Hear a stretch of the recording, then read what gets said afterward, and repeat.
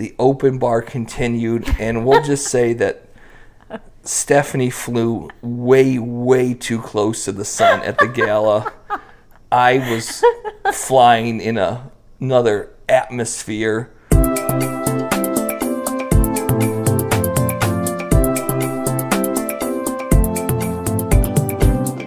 It's going to be a big Solheim Cup podcast. Right, we're going to have to keep it moving. Okay, all right. Welcome back to Mixed Bag with Justin and Abby.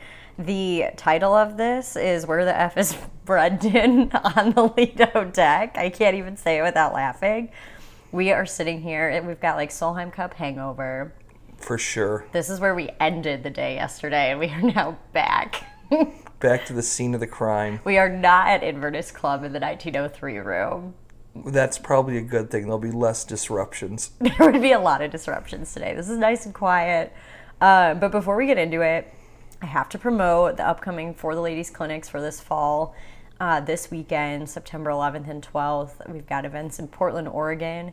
Then we'll be in Boston, Minneapolis, St. Louis, D.C., and then Stream Song Resort for our second golf getaway to end the year. Should be a great time. Go to fortheladies.net to sign up. But to start this episode, we got to do our Justin's 60 seconds of golf. We played the Sunday before the Solheim. We were fortunate enough that Inverness was still open. You had to walk. It was the hottest day of the year. It was 100% humidity. We played with our significant others, Brendan and so Stephanie. You had to carry. So we suffered through 9 holes. At no point did we ever think we were going to play more than 9 holes. But just days before the event started, it was fun to be on the golf course. It was fun for the 4 of us to play together, but it wasn't exactly the most glorious of golf or the most glorious of conditions. No, it was hot. I did love that. So we all had to tee off from the forward tees because they were obviously keeping the back tees clean. Right. So we all played from the forward tees on one. On the second hole, I decided to also tee off with you guys from a tee set that's farther back from what I typically play. But it was not by design. It was very ambitious. I was very impressed when you stood up on the 440 par 4 and just put the peg in the ground. Well, no one said anything. You were going for it. I was like, why isn't anyone speaking? I didn't realize I even did it until after I hit the ball. I didn't even make it to my tees. So that is true. So that's a little brutal. All right, well, we got to play Inverness Club. Is in great shape, as the entire world got to see this week. Neither of us picked the winning team. You were kind of close to the winning score. But, I mean, it doesn't really matter. But in actuality, wasn't I further from the correct score? Because you predicted 14.5 to 13.5 USA. I predicted 15.5 to 12.5. Oh, I see what you're saying. So I was even more wrong. Yeah, I gotcha. Well, in the end, Europe won 15 and USA's 13 points. It felt more dominant than that final score, I personally thought. It was interesting as the afternoon started to play out, and Leona Maguire had her convincing win over Jen Kupcho, and Celine was up big. Lexi in the first match tied. I never really felt after those first few matches that the U.S. was going to win. I think there was a brief moment in time when Lizette's match was kind of winding down against Matilda Castren that, okay, maybe this could get compelling if 2 or 3 things break their way, because you had some big U.S. leads on the back end of the lineup. Right. But from my end, I never truly felt that there was, a 30 or 40 minute period where, okay, the Americans have got some momentum and they're turning this around. I know. I never really felt that way throughout the whole day. And I don't know if it's a difference between watching the coverage versus being on site. But I never felt like on Monday that we were up at all. And I think it's hard. I had the rented earpiece radio, and they had a lot of big screens, but when you are on site, you do get a little disconnected. Yeah. Versus when you're actually just at home watching, and the coverage is kind of tailored for you. You clearly miss things. You're talking to people. It's not as smooth of an experience, even though obviously being out there was tremendous and incredible. But Yeah, the score turns out, 15-13. It almost looked like for a while it was going to be 14.5, 13.5 at the end. Right. And Emily Pedersen made a putt to secure that last kind of half-point differential. So the final score does feel and look, when you look back in history, a little closer than it does. But there weren't a ton of moments in time during the course of the week where I thought, okay, the Americans are going to flip this. Or even yesterday, did I ever truly feel the Americans were going to win? Yeah, no, same. Well, the U.S. still has more overall Solheim Cups, 10-7, but Europe has won 4 of the past 6. So the wave is certainly shifting. Yeah, 4 of the past 6, and you have one coming in 2 years in Spain, and then a quick turnaround, as we talked about before we got started, in 2024 back in the United States, and that site hasn't yet been announced. So you're going to go 21, 23, and 24. You're going to have 3 Solheim Cups in a very short period of time. But I think it's good for them to get away from the Ryder Cup a little bit from a scheduling perspective. And this event continues to build, continues to grow, get momentum. I think they'll be able to capitalize on having the back-to-back coming up. Yeah, I think so. Some quick notes from the event. 16 of the 28 matches went to the 18th hole. I know. Which I thought was interesting. I know.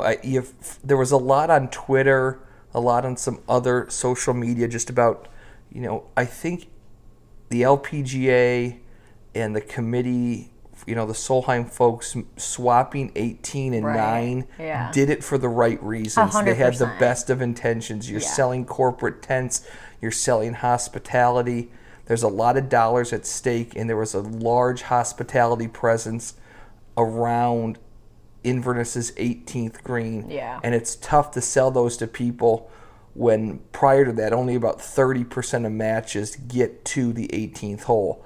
The problem was the 9th hole at Inverness is not set up for viewing from behind the green, and it's also not the best hole on the golf course. Right.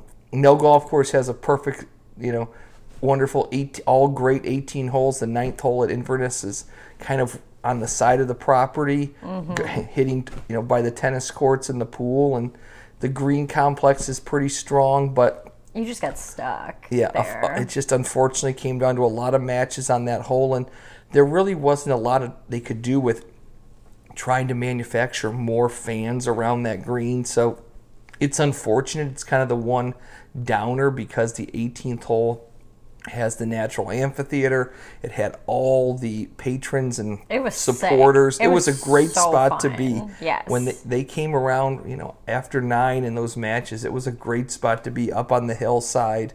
There was a lot of good viewing. But at the end of the day, it is what it is. It was done for the right decisions, and if that's one of the, blemishes, if you will, of the event, we'll all survive. Yeah. Right? We were the peasants down on the grass while you watched from up above. Listen, I got there early enough every day that I was able to find and weasel my way into some good tickets, some good wristbands. It was all about the wristbands. I had some friends that were able to help me and Stephanie out and get us access to that suite, which worked out perfect because was close to the driving range, and we could walk over there and watch a little bit of golf live from a great vantage point. Well, but we that will is the talk case. more about your experience this week. We'll also talk about Leona Maguire, but just wanted to note, best record for Team Europe was her. While the USA didn't really have a standout star necessarily, Yegley Minot and Jennifer Kupcho certainly played well, but there wasn't a single person who really stuck out. Yeah, I thought Jennifer Kupcho played really, really well. She sat out the first session and then came on strong playing the next 3. Mm-hmm. I think people probably... They're going to remember singles. Going off early, going off in the top of the lineup, and being down 4 at the turn. So it's a bit of a blemish, a bit of a... I don't even want to use the term black eye because that's unfair, but it takes her performance down a notch because totally. Not only did she lose, but she lost in such a fashion where it really took a lot of the momentum away from the American team seeing one of your top players that week lose. But, I also had, I thought Lizette Salas, 2-1-1. Mm-hmm. She seemed to play really well, hung in there. again, she kind of ended up on the wrong side of the 1-down defeat to Matilda Castren that ended up officially clinching the cup for Europe. But yeah, Yelimi No goes 2-1-0. She came out really strong to pair, with a rookie. In Mina Hargay and win a match. I think her singles match at the end of the lineup when it was kind of already decided, she had the big lead. It kind of ended up, not being as significant even though she gets the win. And I think that's important context in all of these matches when you look at people's record. Not every win and loss is created the same. No. If you go out and you win the first point of the day or one of the first few points as close as it was going into Monday, the singles round, that's a lot different than kind of, beating Mel Reid going off, 10th or 11th when Mel knows that it's over. Yeah, 100%. And that was something that, if you haven't really watched the Solheim Cup before, or Ryder Cup or whatever, I was talking to some of my friends and they didn't realize the points later on don't matter as much, right, especially at the end. And mostly those last final matches are for the history books, so they know what their record is. Exactly. It sounds good. It looks good. People right. can say so-and-so won, their last 3 singles matches or hasn't won a singles match, but sometimes it really doesn't matter. Yeah. All right, we're going to do a little game of elite or not elite. So first, the course. I mean, we're a little biased, but I would we say are it's biased. elite. We admit our bias, but I think the course looked great on television. It did. The Golf Channel did a great job with aerial crane footage that they had super high. They had a plane going around. I think just the weather helped tremendously with the tremendous sunshine. Yeah. It was super cool and nice in the morning, and I think that just helped to create a lot of cool views. The golf course was set up super tough, I felt, especially on Saturday afternoon when the wind picked up. Yeah. It got really firm and really crispy and really demanded some excellent shot making. I think it softened just a little bit the next 2 days, but again, you had to play, the course as, it was kind of set up to play. You had to play well, you had to drive the ball well, and those that did, ended up victorious. Yeah, for sure. Playing number 2. I think they played number 2 as a par 5. Is this elite or not elite? That in my book, that is not elite. Same. They played about a 485-yard par 5. I have no problem with the distance. No. But the way that hole is set up for a long hitter to hit into a very confined area. Yes. Basically the area that members hit into from the member tees. Which is surrounded by 2 bunkers. It's a narrow fairway. Exactly. From where they played, and it's the same thing for when I play that hole. If you're hitting the ball, let's just say 250 to 280 or 290 yards, the trouble doesn't come into play. Right. You cannot reach the fairway bunkers, but even more so, the next shot, there's no real risk reward with that green complex because there's a long runway short. So if you're in the rough, you can run something up. Yes. If you're in the fairway, you could either fly something to the green, run something up. Now, the firm conditions, made it a little more difficult, but I felt the same way on number 2 a year ago at the drive-on when they played it as a par 5. Yes. It's just not a hole in my book that's designed to play as a par 5. There's just not enough trouble. There's no trouble in the layup zone, which I think on a par 5 is always important. If you're going for the green, I don't want to leave it in a bunker that's 60 or 70 yards short. I want to make sure maybe I cross a creek or get over a hillside. The other 2 par 5s at Inverness have those elements.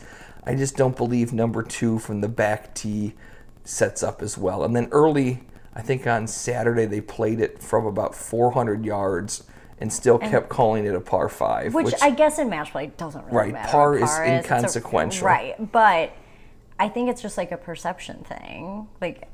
You're well, I've got 3 shots in, so we're good. Right. I mean, they were like hyping up eagles on a medium length par 4/5 that, sure, I guess it creates a little buzz and a little excitement, but I think they would have just been better off playing that hole from between 420 and 390 and playing it as a par 4. Yeah, agreed. We also don't set up LPGA Tour We events do on not. a weekly basis. But I think to their credit, I think they made some good decisions in moving the tees on 16 and 11 a couple fun. times to create Yeah. some drivable par 4s. That was really Everybody fun. loves a short par 4. So maybe they missed a little bit on one side of the house, but I think they did well in other areas. Yeah, for sure. All right, now we got to talk your girl, Leona Maguire. She was your pick for the AIG Women's Open. She showed up big. Do you know who has had the most points by a Solheim Cup rookie? I have no idea. There's a fun fact. It was her Oh, this year. I didn't know. I thought you meant maybe before that. Do you know before that? I have that too. No, I don't know It's before. 4 players. Okay. They're all big names. Michelle Wee, Paula Creamer, Nelly Korda, and Jess Korda. Wow. Yeah. So pretty good company. Great company. She was a rock star. She came out with Mel Reed in foursomes, also known as alternate shot.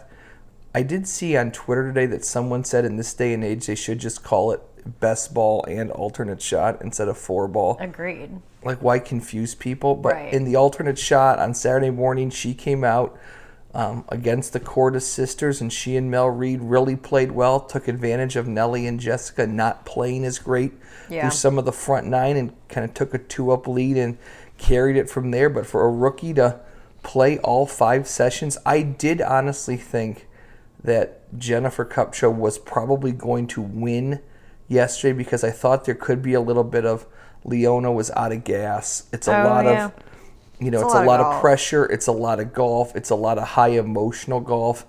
And I was just 100% wrong. She came out and birdied the 6th and 7th hole in her singles match. And those are as hard of back-to-back par 4s as you'll find anywhere. And then just kind of rolled from there. So a ton of credit to the rookie.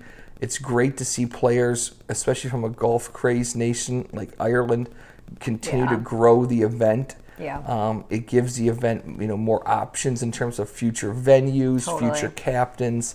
There's just so many positives when these players from some of these, that don't have the rich history of strong female professional players, come out and have such success. And she was just a killer. I mean, I saw her She was on stone cold. on Just Sunday. straight ahead. The days all blend together. So Sunday afternoon in the best ball, they had the pin way back right on number 9. Just an impossibly difficult pin. Okay. And she darn near holed it from over 100 yards, hit to a few inches. And, that was a match that ended up being tied. But just a lot of impressive shots and a lot of quality of golf. And maybe I was an event ahead on her breakthrough. She still doesn't have an LPGA Tour win, but she's, top This felt 50 pretty in the good. world, top 10 to almost nearly top 10 in the CME standing. So it has to be coming. But this really continues an unbelievable multiple month stretch of golf for her where she just continues to play really, really well. Yeah. So she was elite. She was elite. Yes. I keep watching you dance around with your hands after we talked about how you're not going to talk with your hands today. And it's just, there's a lot of movement. I'm trying to not be as You loud. sit I'm trying still. to sit still. It's really tough here on Less the podcast. noise ruffling. All right. Superstars in the Solheim Cup. Elite or not elite?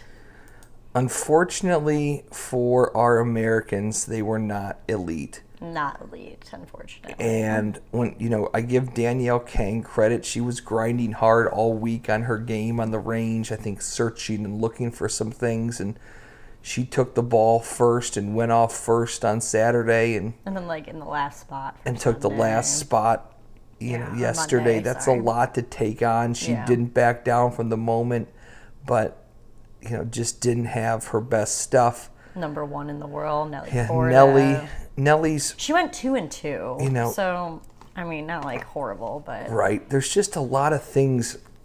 We talked about this before. The event happens so quickly, and it's done so quickly that afterwards, things dawn on you, or you read something. It's just crazy to me. If I had told you a week and a half ago that the Korda sisters would only play one match together, you'd say that's not possible. I know. And if I said to you, well, Nelly Korda wouldn't play, in one of the best ball sessions as a player that leads the tour in birdies and eagles, you'd say, well, that doesn't seem to make any sense. Maybe if she sits Sunday morning. Right. Captain Pat Hurst said that, everybody was going to play at least twice on Saturday and Sunday, and no one was going to play 4 times. And that's fine. I think sometimes, as Mike Tyson says, everybody has a plan until you get punched in the face. And the United States got punched in the face. Yes. Off the bat. We will talk about, pods and if they're elite or not elite. But it was... Superstars did not show up the as superstars much on just the US did side. not quite get the job done. No. But I think there was a lot of other factors maybe that we'll get to moving down the line here. Yeah. So Nelly Korda versus Madeline Sagstrom ruling. I don't even know if I could say elite or not elite. It was just it wasn't a win for anyone. I was on the driving range when this happened. I didn't see it Oh yeah, I on texted TV. you guys and I was like, are you seeing what's happening? I looked on Twitter, couldn't find a great video that encapsulated the whole situation. Yeah, sure. So I truly didn't know what had happened until it was all said and over and I got home and watched some of the replay. And there was individuals on social media that I think unfairly criticized Nelly. Even today I saw some of that where someone said, they should have just forfeited the next hole. If you've played that green, or even if you watch it, Nelly's putt was a great putt. It was a tremendous effort. But even if you watch it, it never looks, even if it's approaching the hole that it's going to go in, it kind of comes in the backside on the high side, and it kind of sits there. Yep. And when I first heard that, Sagstrom had gone and flipped it back to her, I thought, maybe it kind of sounded like she rushed in there. And she's over on the left side of the green as you're watching it from the camera angle. And maybe she gets in a little quickly, but she wasn't rushing. She kind of just meandered in, throws it back, and nobody, But Nelly and had Nelly left. didn't argue it, Nelly, right? Nelly she just gave up. No one said, if that official had not made that ruling, no one would have said anything. Ever. Probably. Yeah. Ever says anything. Yeah, I know. And I think that, to me, is the most telling part. I know. I just felt like the official, while maybe that was the correct ruling, I just felt the official overstepped her bounds and got too involved, especially in an event like that. You are a facilitator, you are mindful of the rules of golf, but in a Solheim Cup, all that really matters, it's a siloed event. All that matters is that one match at that time, yeah. Your ruling shouldn't necessarily affect the entire event, and I feel that did affect the event, and the Americans did win that match, but I do feel, obviously... It wasn't even a momentum changer, though. No, I don't think it was a momentum changer. No. I think the hardest part was Madeline Sagstrom was incredibly emotional, understandably, after the match, but also so was Nelly Korda. Yeah. It's almost like you get shaken up by the whole thing. So all of a sudden you wonder, did Nelly lose something in that instance? Right. Or did the American team lose something? I don't think it was as much of a rallying cry for the Europeans. I think the Europeans do enough as a team to build the chip on their shoulder and come in with that underdog mentality, and that's what we've seen in Ryder Cups as well. Maybe it galvanized them and brought them closer together. Sure. Because, Madeline's had such a good summer, is playing well, is a popular player on their team. Yeah. So maybe that brought them together in that regard. I just think the whole situation was mishandled.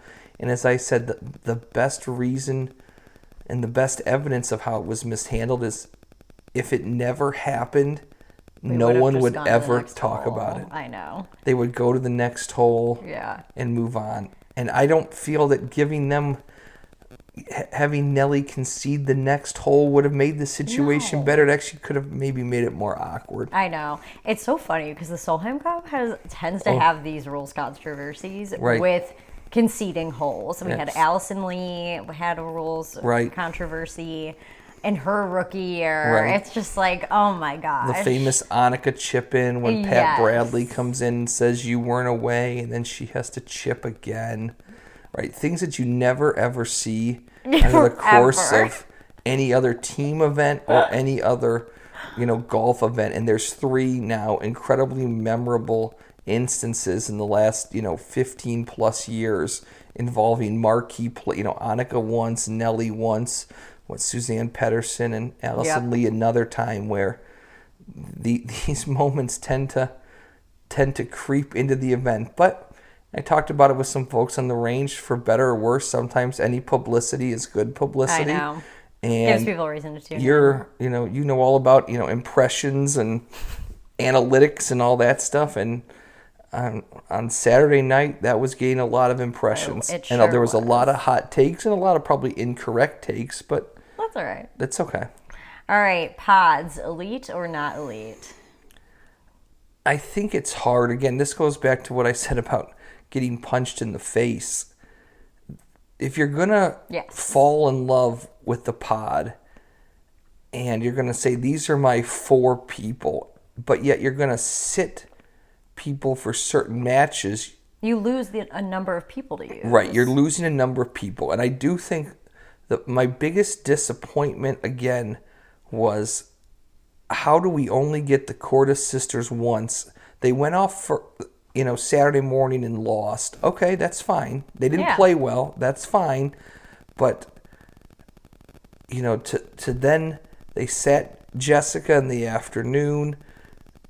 I just don't think that was the best plan. They've played well in the past in team competitions. They've played well in the Dow 2-person event. Oh, yeah.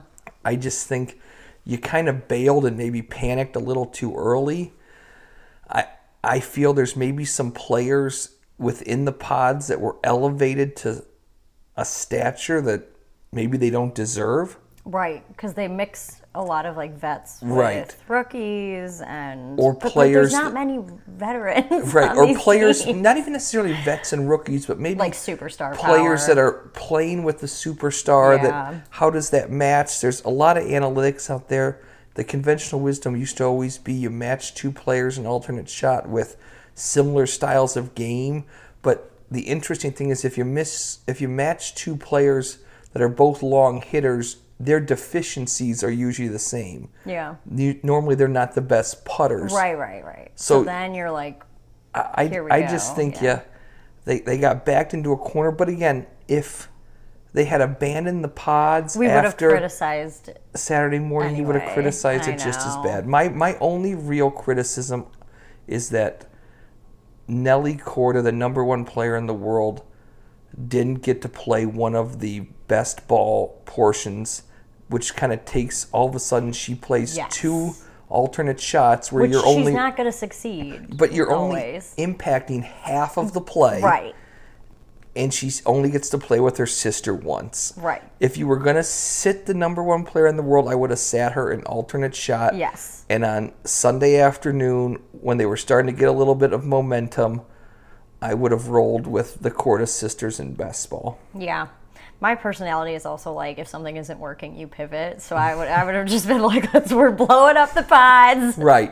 It's time to move on. And that leaves yourself for so much more criticism also, because you've spent so much time With investing in this. She owned it. She talked about the it. emotional IQ surveys and You're right. And then has it swung on these team events too far the other way from too much analytics to maybe certain people just play well together? right, and can you just go off a feel? Right. I know. Like, I'll be honest, working, and we'll get into this a little bit, but Mel Reed was grinding as hard the first few days on the driving range on Tuesday, Wednesday, Thursday, even Friday. And I was just said to a couple people, I'll be shocked if we see Mel Reed an alternate shot in the first session. She seemed to be kind of searching for something. Okay. Whether she was or wasn't, I don't know. But just from, the time she spent on the short game range, the driving range, she was really grinding. I don't even think she played Tuesday. And Katrina made the right call. She sent her out with Leona. They had a tough match with the quarters and won. So, yeah. Finally, home soil advantage, elite or not elite. I think home soil advantage is very real.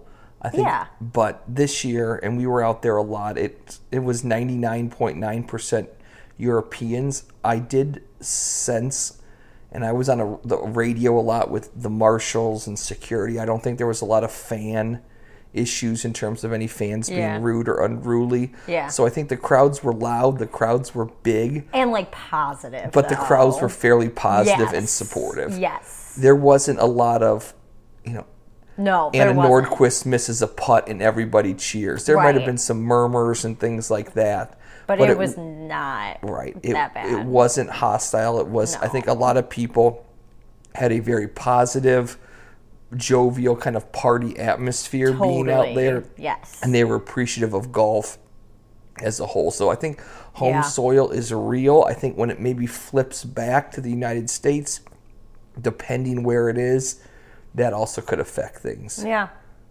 Well, we've now reached townie talk since we are both townies of Toledo, Ohio. Even though you try to deny it. I did, but I'm leaving again, but it's fine. First of all, Toledo showed up for the Solheim Cup. There's no denying it. 130,000 fans, the most ever for Solheim Cup, and probably a women's golf event. The merchandise was sold out by Sunday, and it was comical to go through there. It really was gone almost by Sunday morning. Oh, yeah. Late Saturday, we started to get pictures from our kind of committee email and text group, and it was going bad very quickly. And I do feel bad for people that drove into town, that come for the event. And they maybe just come for Monday. Right. Maybe Sunday afternoon's the first time you and your family can get there, and you walk in there. And there's nothing. And it was like walking into a department store that they are liquidating, and there is nothing left. I can't. They did a great job with the merchandise. They had a lot of nice stuff. They sold a lot of it, but it was wild. It was disappointing. Unfortunate, they knew how many tickets they sold. They had maybe they felt some people wouldn't show up.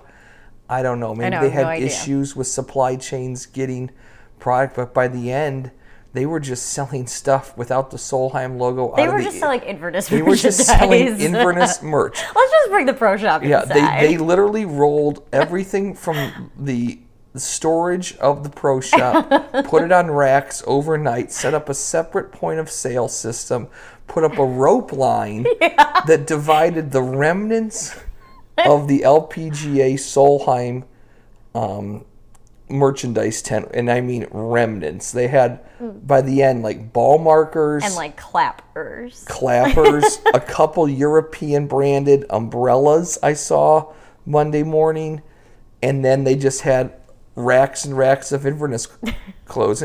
Which for some people, if you're there for the venue, sure, you were probably stoked. Right. And they did it is sell disappointing. But yes, I think that was one of the handful of things that were unfortunate. And I know you never want to order, and you're trying to stick to, or over order, and you're trying to stick to a budget. But I feel like in all these, singular events that are marked by a year and a date, they're going to sell out. There's always, they could have put everything 50% off on a website today. Yeah. And they would have sold a bunch of stuff. Yeah, 100%. I just don't see a scenario where all of a sudden you're left with, oh my gosh, we have hundreds and hundreds of thousands of dollars of leftover merch. Honestly, I was impressed because personally, I didn't really love any of the merchandise, like women's brands and stuff.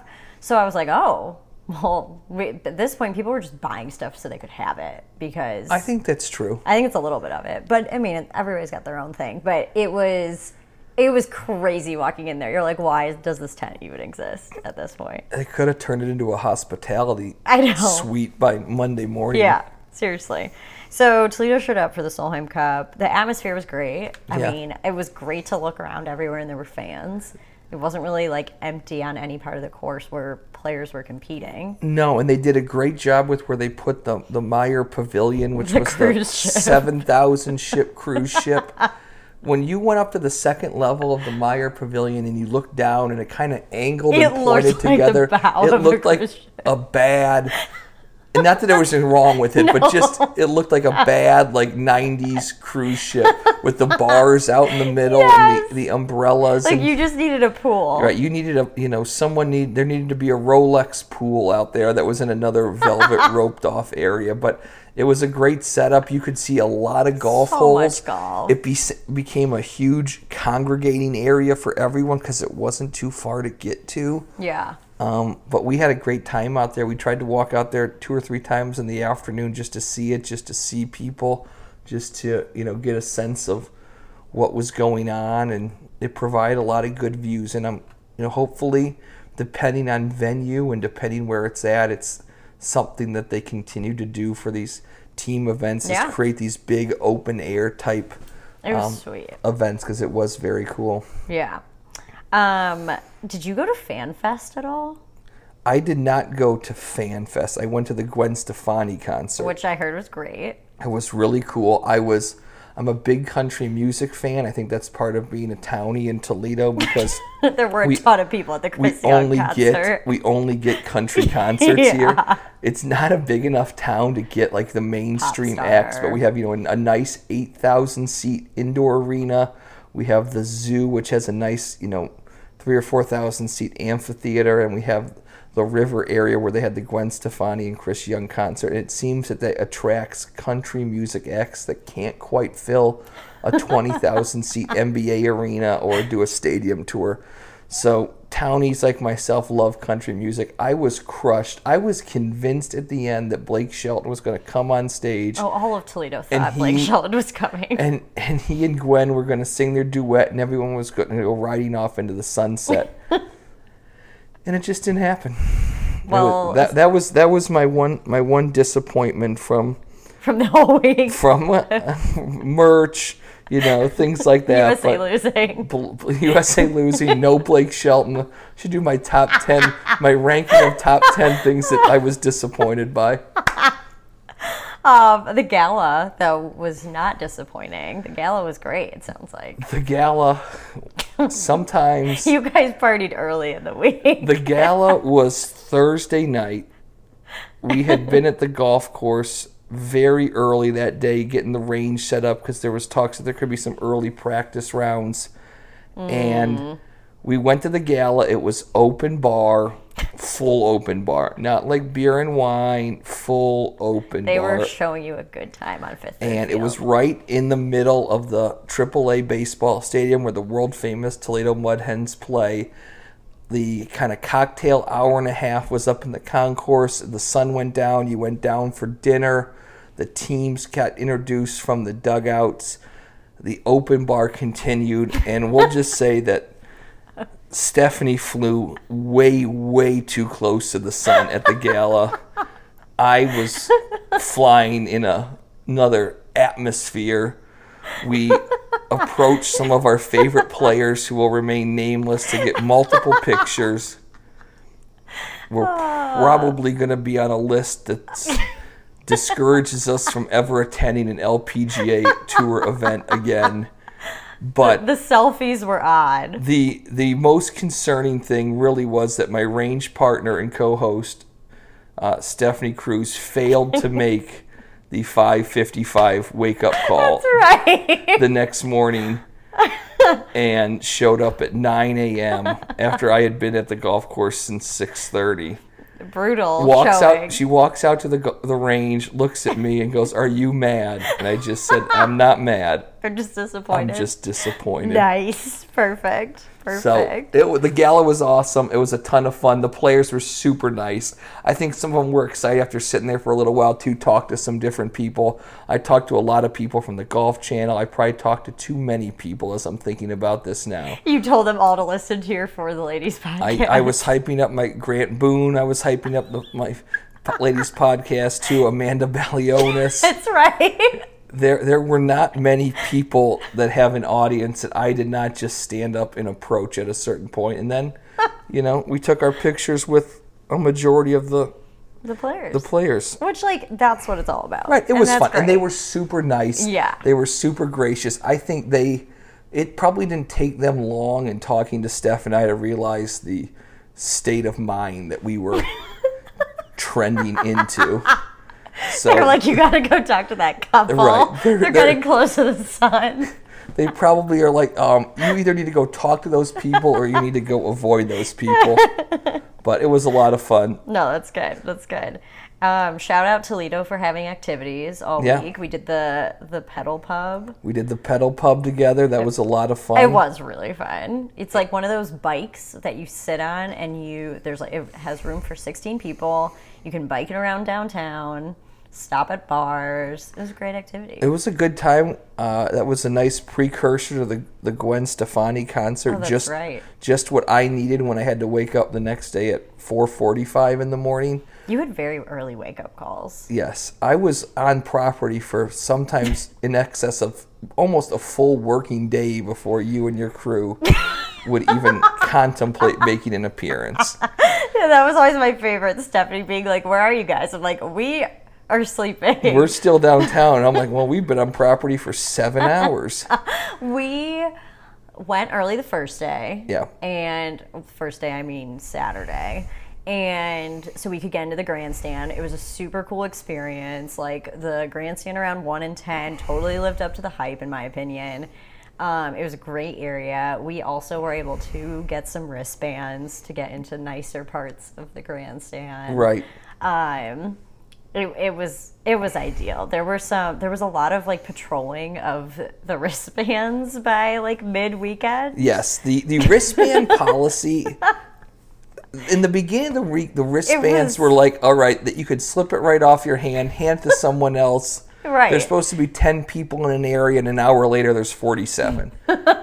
So security at sometimes was lacking. And then by the end, it kind of became like, who do you know in here? How dare you try to get a cocktail? You'd have to have, it was almost like someone had to vouch that you were supposed to be there.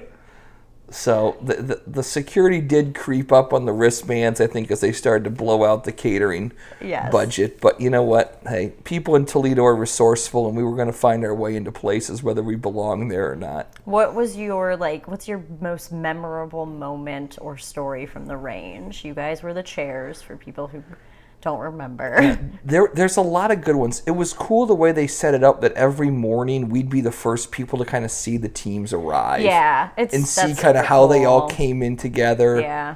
That was always kind of a cool way to start the day, to let everyone else know, let all of our team of volunteers who were eager to get started, especially on the practice round days. Yeah, everybody's excited. Everyone's excited. Hey, the teams are both on property. So that was fun. But talking to some of the caddies, they're all such, great characters. Talking to some of the players who, by and large, could not have been more gracious and friendly and welcoming. Getting autographs.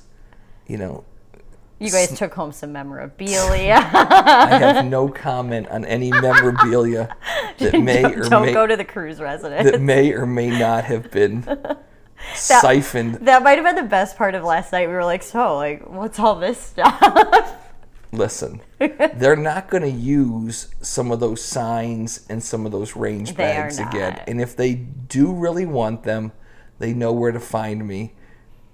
And I'll just deny that I ever had any of it. Okay. But we did take some range signs from some of our favorite players. They were all European. Or did you get an American one? Part of it was they were all European, honestly, because I felt that no one would notice. Fair. And I didn't really think of the idea until they had kind of started to put some of the stuff away. Yeah. So that is why it turned out that we had, about a half dozen of the European team's nameplates, which made for some fun pictures out on the golf course. It really did. With the players holding the nameplate with the player in the background. Well, we'll show those on the Instagram. Right. Any specific stories from the range? I mean, just watching how different people prepare, how different people practice for a big event, how the event builds. Like I talked about, Mel Reed was grinding the first day. Danielle was grinding. Yeah, Danielle, you let me know on Thursday Yeah. maybe even went Thursday, was on the range for a good 2.5 to 3 hours, just her, working on different things and practicing and, getting themselves prepared. So I think it's interesting just to see how different people build. Some people with, various entourages and who kind of travels with who. A few players had their coaches there every day, from the jump. Yeah. It was interesting to talk to a lot of those guys. A lot of investment, obviously, in TrackMan and related TrackMan type, technologies out there. But it was a great job. I've said this to everyone. For us, it was 10% work and 90% fun being out there. And sure, the hours stunk a lot, but it was a cool experience. For some people, it probably was 70% work and 30% fun based on the role that they volunteered for or assigned. Yes. But we met a lot of great people. We had volunteers from California, Mississippi, New York. It's so cool. So we got to meet a lot of people, and it was a great experience. And it becomes very intimate with the players and the caddies. We were there every day, almost the entire day. They start to recognize you. So they start to recognize you. They say hello. You recognize them. It's not like another event where there's 144 players. Totally. Because So there's 24. there's just 24 players. Yeah. So you start to, see the caddies, say hello to the caddies, know who stops in the morning to, rip a cigarette. And Yeah. Oh, lovely. There's a couple of the European caddies were hilarious. They wore the wrong uniform, but the first 2 days in the practice round, the same guy wore the wrong uniform. I think it was Charlie Hull's caddy, wore the wrong uniform the first 2 days. Just wasn't paying attention Didn't see at the all. memo, didn't see the lineup card. Which they probably have like massive signs everywhere for them, so they know what to wear. Right. He said there was a caddy, text chain of all the Europeans, and he still got it wrong. Right. Well, good. I'm glad you guys got that up Yeah, it was a great experience. Yeah. I think a lot of people that were involved in the event, were happy it was over, but kind of sad it was completed. Totally. And I think that's a natural feeling. Yeah. All right. What was your rating for the Solheim Cup? Okay. The Solheim Cup. Okay. Obviously, we have tremendous bias towards the golf course. We do. I think anytime. But I think most people would agree that it was a good venue. Anytime you have bias towards the golf course, as we do, or anytime you have bias, an inherent bias, you need to at least, I think, announce your bias. Okay, we are biased. It's like when you're going to say something to someone that they don't like, you can say with all due respect. Totally. I don't know if it's worth a try. So the venue was great. It was in great condition. The weather was unbelievable. I don't know if there's ever been a 6 or 7 day stretch of weather where it was 55 to 60 in the morning and 75 to 80 in the afternoon, and with no real threat of rain, any of the days. And it wasn't humid. It was great. Mm-hmm. The players, you had elite players. Some played better than others. The finish, while the score was close, wasn't as dramatic as maybe we had hoped, wasn't the outcome that we had hoped. I always go back to, I gave the Olympics a 4.5. Yeah, that's and that was a pretty good score. Yeah. I am going to give the Solheim Cup and still leave my room for better. And again, I was involved. We were there. I'm going to give this a 4.7. Okay. I think it got a ton of momentum for the event. I think it was a great display of LPGA golf and LET golf.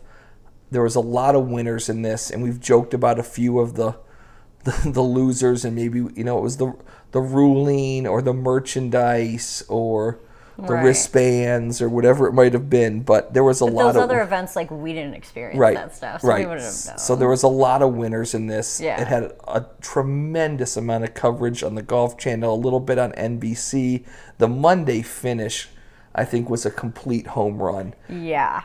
If you were home yesterday, there was a sports enthusiast of any kind, besides maybe some tennis, there was nothing else to watch. Get it on NBC. Well, that's a whole other. I know. That's a whole other subject. But did they whiff a little bit on the 9 and 18 switch? Yeah, but that was the best of intentions. And again, we're really nitpicking here, and we're nitpicking things that a lot of people would never know, would never come to find out. But it was fun to be there. It was awesome to be a part of it. It's a memory that Steph and I will share forever.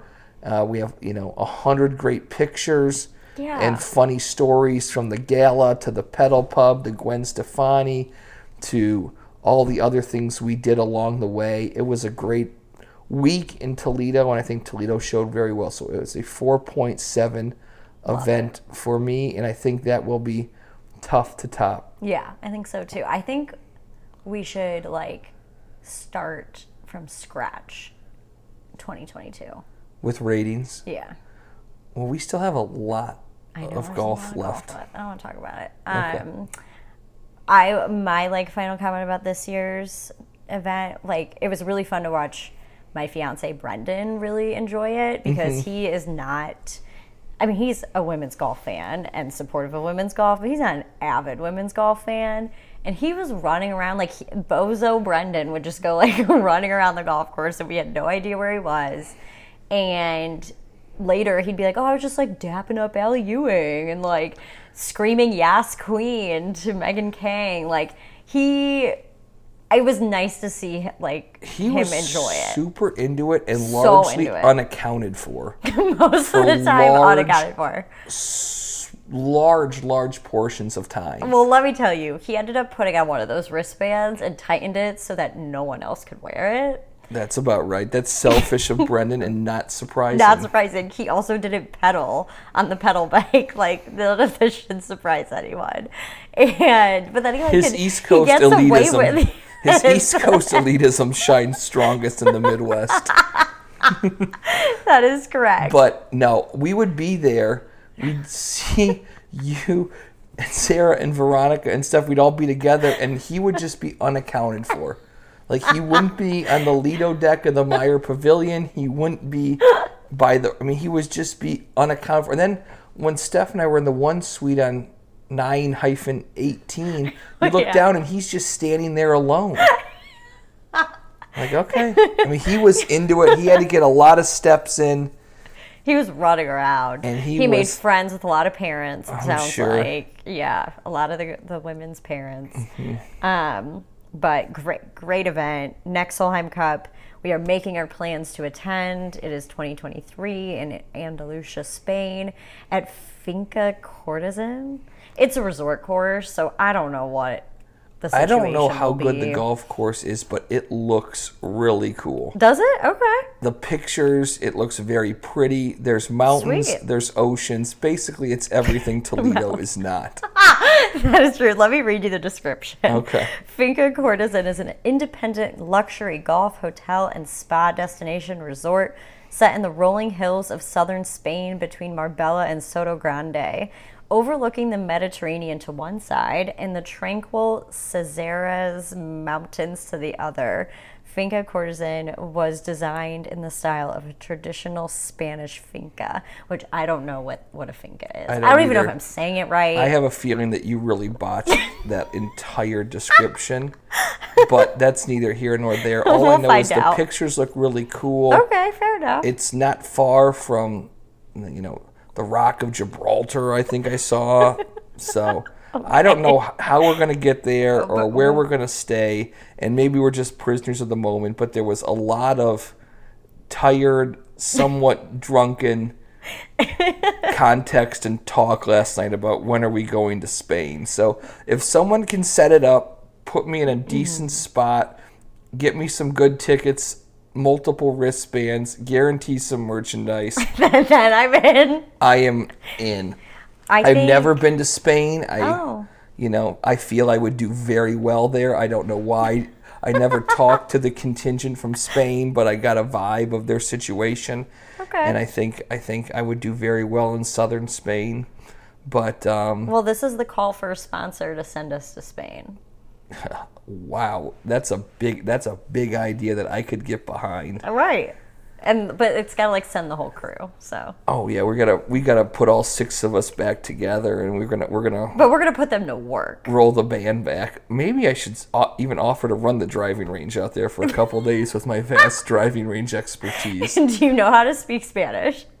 I took 3 years of Spanish before I was doing so poorly that I had to switch to French because I needed a fresh restart in French 1. Did that work? I mean, it didn't really work, but I wasn't You gonna didn't want to fail. I wasn't gonna pass Spanish 4, so I needed to reframe. Got it. All right, who should be the next captains? I think for the Euros, it's pretty obvious. Laura Davies, people talk about, but she says she will not be think the she'll do captain it. unless it's in England. Oh, Yep. interesting. And how, interestingly enough, the Solheim Cup has never been in England is somewhat surprising given the Yeah. rich history of English players. Look at how many English players were in the event Yeah. this year and how well many of them played. So Dame Laura Davies says she will not be in the captaincy role until the event is in England. So who knows? She might unfortunately kind of phase out of that role, which would be disappointing. I know. There's not a natural Spanish person, I don't believe, to take that role Yeah. in Spain. And I think given the 2023-2024 back-to-back, this is going to be someone that has to commit for at least 2 years. Yeah. So Who do you I think the natural person is Suzanne Pettersson. I said the same thing. Yeah. And then how about USA? Yeah. This one's, I think, a little bit more tricky. I know. You know, Michelle Wee West has been involved, but she's still so young. Stacey Lewis is still somewhat of an active player. And So is Angela. Is she really to commit that? Angela is still an active player. I don't know if Angela's Solheim record impacts her participation as a captain. I wouldn't think it would, but when you look at what Katrina and even what Laura Davies as the all-time points leader, a lot of these captains have performed extremely well. Suzanne Pettersson with the walk-off in 2019. I think it'd be tough to maybe go to Angela, but again, it's got to be someone that's in it for a 2-year commitment, and maybe where they announce the location is in 2024 has, an impact on who the captain is. Maybe there's someone with a natural tie-in to an area, and they become the captain. I don't think there's a natural fit, especially after back-to-back losses. I know. That do you need to kind of again reframe and drop Spanish 3 and maybe go to French 1? Thank you for that metaphor. That worked out really nicely for you. I am kind of leaning toward Angela Stanford. I feel like Stacey Lewis has a very it seems to be that she's like, it's very my way or the highway when it comes to these things. Mm-hmm. I also, like, you made a comment about players who have finished well in the Solheim Cup. I don't necessarily think, like, you have to be a strong player to be a good captain. I 100% agree with that. Thank you.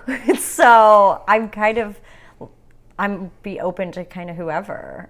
You don't need to be a 4-1 player to be a good captain. I think it just needs to be somebody who's willing to, take those 2 years and it's kind of like taking 3 years because they'll announce them relatively soon. Right. To dedicate all that time and effort and like really study everyone and all the practices. So I'll be curious. I wrote down Angela Stanford, but I'll be curious. I think there's a lot of ways they could take it. Maybe they do take it to a Michelle Wee and go really youthful. That'd be sweet. And someone that a lot of people have looked up to, especially I know. going They really to have. A foreign site. And her husband was super nice on the range good. and very talkative. So Johnny West. Johnny West. At one point I called him Johnny Wee West.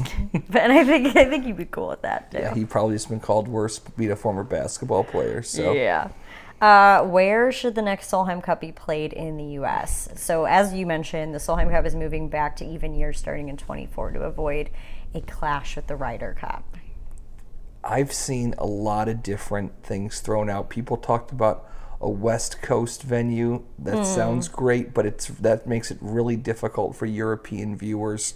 Someone talked about Omaha Country Club where they just had a men's senior open. I think the Solheim Cup does really well in middle market American cities. Agreed. Like not big cities. Right. It's done very well in Iowa. It's done very well here. It did well in Columbus when it was there. It seems to have the draw of a town like a Toledo, maybe like an Omaha, that can get the corporate support Yeah.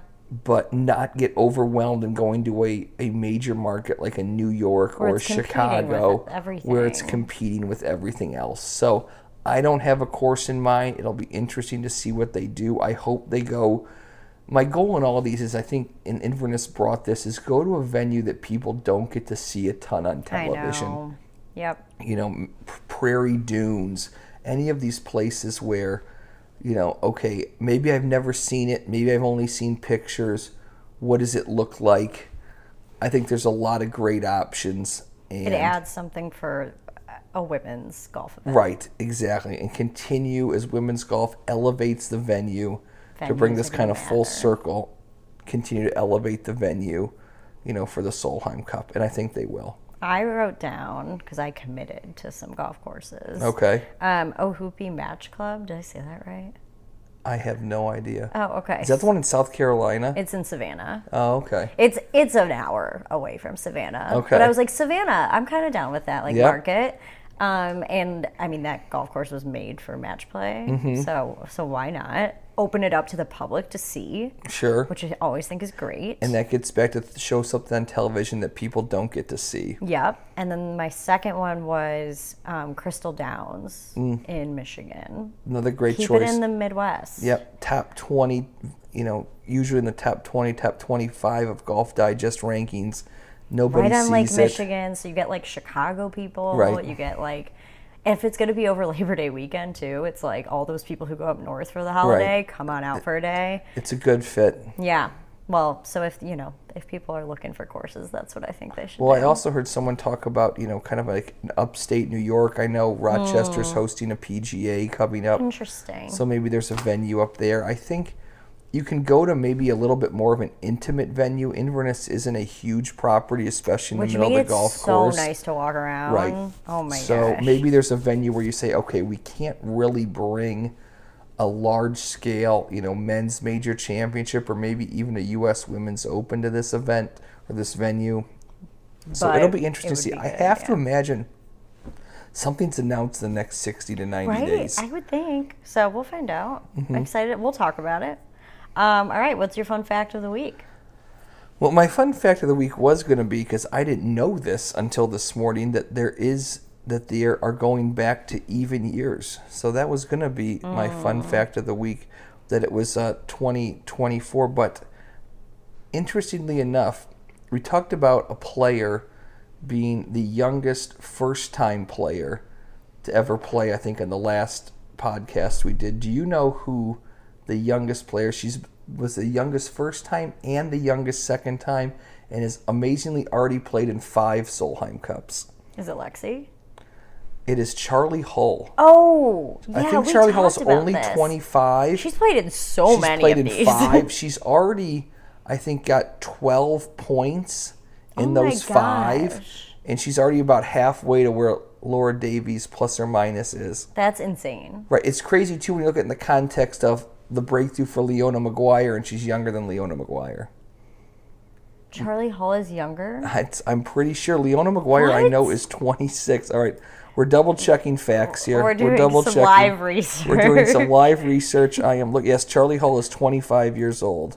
And Leona's 26. And Leona Maguire is 26. Oh my gosh. Charlie Hull will turn 26 next March. And Leona Maguire is already 26 years old. Leona Maguire Wow. actually will be 27 the end of November. Oh my gosh. That's a good fun fact. So Well that is a done. fun fact. Well, we finished the Solheim Cup. I can't believe it. We've talked about it for like so freaking long. I know. I had the big Solheim Cup hangover today. It definitely felt like coming back from a vacation today, Yes. where Oh, yeah, I needed totally. work was a grind today, but I was happy not to get up at 5 in the morning and drive to Inverness and sit on the driving range. You're like, do I need to go back to Inverness anytime No, soon? I have no plans to be out there anytime soon. I So- am hoping to play on Thursday, which would be great. Steph and I are signed up for the Inverness Couples Club Championship on can't Sunday. wait to hear that about is this. Divorce Open 2.0.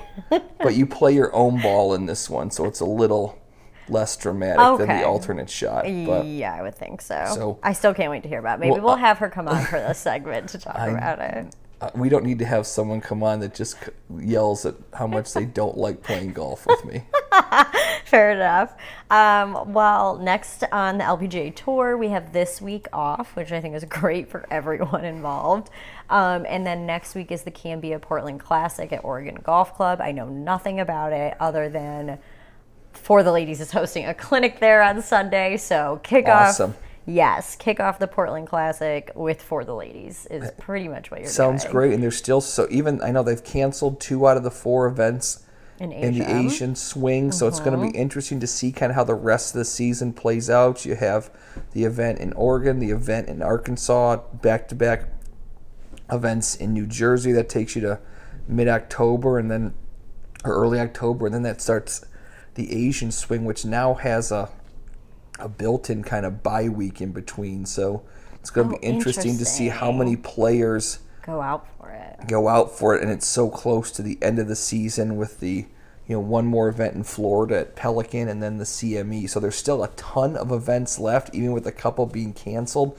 But there's a lot of natural breaks, and if you don't play in the Asian swing, either of those 2 events, you're taking you're taking almost another month off to then play in the last full field event in Tampa. Or is that the CME Globe? Well, the CME Globe is down in Naples at the end, and that's only an 80-person field. Or 60-person field, excuse me. Got it. All right. So, a lot of golf still left. So much golf. They need to build in an off-season.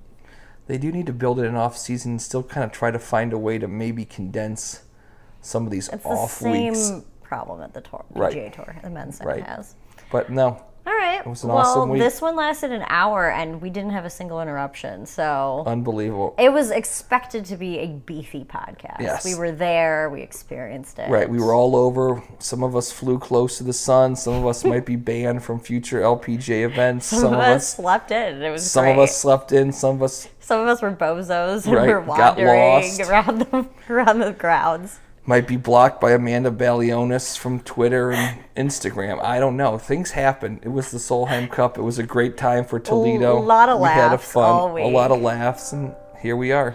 All right. Thanks, Justin. Thank you, Abby.